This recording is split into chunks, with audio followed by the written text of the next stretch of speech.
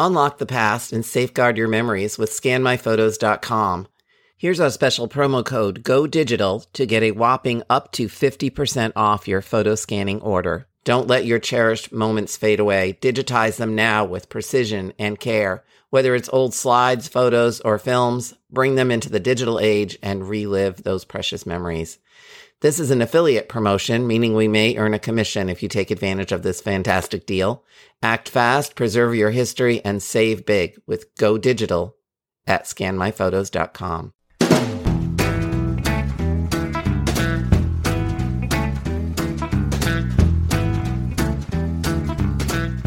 I'm Maureen Taylor, the photo detective. I really love family photographs, all of them, from the mystery images you find in shoeboxes and albums to the pictures you snap with your digital devices. No mystery is too small. A simple question about an image can lead to new stories of your ancestors.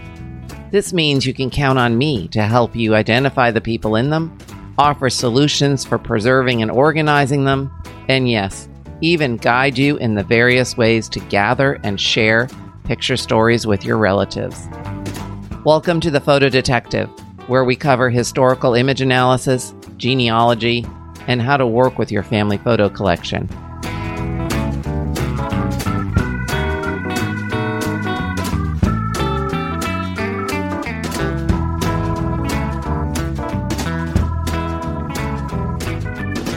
All this hot, humid weather has me thinking about how our ancestors coped in the heat.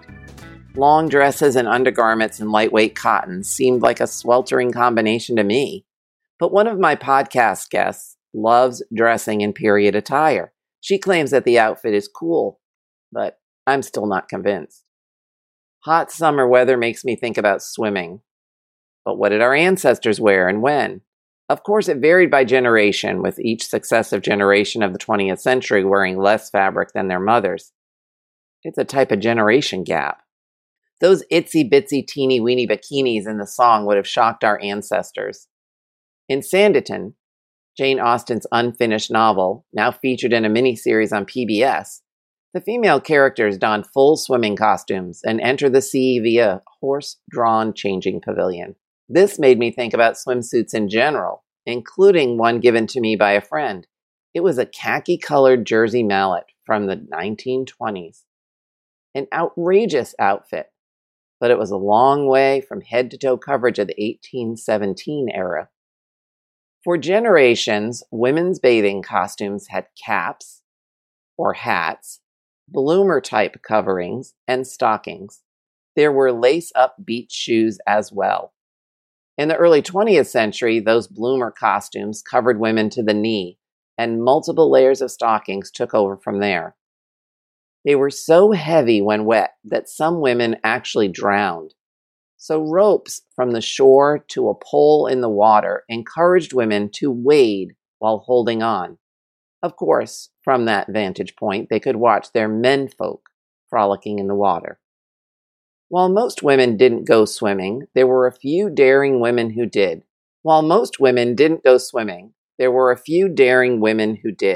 Eliza Bennet and Agnes Beckwith wore outfits inspired by dress reformer Amelia Bloomer.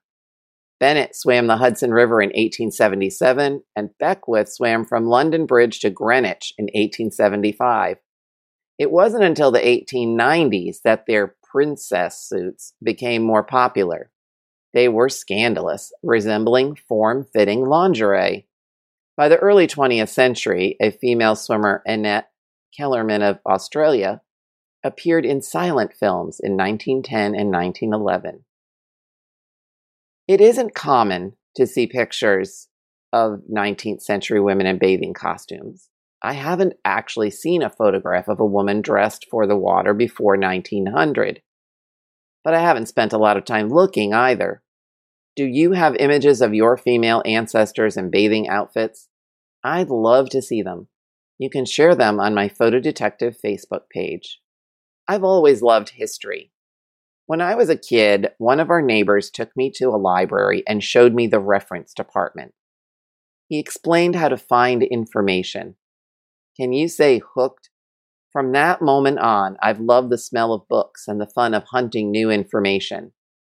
Today, we have libraries at our fingertips. Think of a question and Google probably has an answer. But not everything is online and published. There's a lot of photo history that's been lost. From photographer archives to details about backdrops, there are clues in pictures that might not be readily available. Way back when, my first professional job was split in two. I spent half the day assisting patrons with historical family research, and the other half of the day working with family photos. The two never merged until I decided that they could be combined. So I began to experiment with the ways that a photograph could lead to or confirm a family history. For instance, a wedding photo can tell you who attended the event. It can also document the event in the case where you don't have a marriage certificate. It also tells you possibly where the couple was married. A woman's hat can identify her ethnic origins. Yes, that's absolutely true. I have seen some fascinating hats in my time as the photo detective. Now, decades later, I've proven again and again that photographs and family history go together, well, like bread and butter. They're a natural match, and one that's often overlooked in the search for census records, vital statistics, and other types of standard genealogical sources. I'm honored that you've given me the opportunity to look at your photos and work with you to solve your family photo mysteries. For me, every photo is different. Sure, okay, there are babies and weddings and even post-mortem pictures, but each and every one of them is unique. It's all about how the clues add up in the images that makes them different. When I first meet someone who isn't a genealogist, they want to know about the memorable, i.e. famous photos I've worked on. Sure, I've looked at more supposed Abraham Lincolns and Jesse Jameses than I can count on fingers and toes. But my work isn't about the famous folk. Your ancestral photographs are fascinating. Yet it's not something everyone understands. Not all family photographs are valued. It's a hard fact to accept. To me, no photo is ordinary. Each and every one is a story to tell. Some of the clues are in the picture, and others can be found in documents. But the magic happens when you add it all together. For me as the photo detective, every day there are new pictures, new discoveries, and a brand new story to tell. Do your relatives come to family events with unidentified family photos and envelopes, boxes, and albums? I can help. Perhaps they even email them to you. And certainly in these interesting times in which we live, those in-person events probably aren't happening. But I'd love to host a virtual photo detective roadshow for your family or organization. It's really easy. So you use the Photo Detective Roadshow link in the show notes to send me the details on your event or the gathering, the date and the time of when you're all going to get together as a family. Arrange for Wi-Fi and I'll beam into your group using my Zoom account. You'll be able to see me and everyone can share their photos via webcam. It's also recorded so that you can watch it again later. My husband's in-person reunion isn't happening this year after all. Due to current circumstances, it's being rescheduled for another year. So whether you find yourself in a similar place or you're thinking this is a great time to catch up with family even if you can't see them in real life, my new class offers tips on connecting with cousins. Collecting, sharing, and collaborating on family history has never been easier. A lot of families are meeting via computer, and there is a way to turn those casual get-togethers into a virtual family reunion. Those cousin connections can help you build a family archive, identify photographs, and save stories. My husband's family gathering dates back to the late 1940s, and they've never missed one. This year, however, things are a little bit different. But not seeing everyone in person doesn't mean we can't gather with the technology at our disposal. We have what we need to collect, organize, and share family information, photos, documents, and all the other stuff passed down. That's why I created a new 3-part masterclass, Cousin Connections, Plan a Virtual Family Reunion.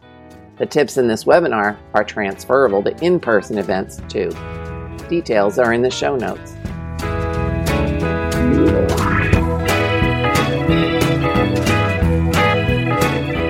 If you enjoyed this episode, please share it on social media. leave me a rating and a review. And if you know of a friend or family member who's also interested in family photographs, share this episode with them too. See you next time.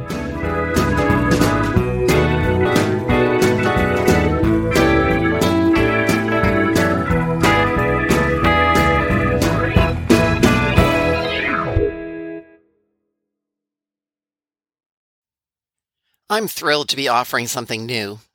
Photo investigations. These collaborative one-on-one sessions look at your family photos.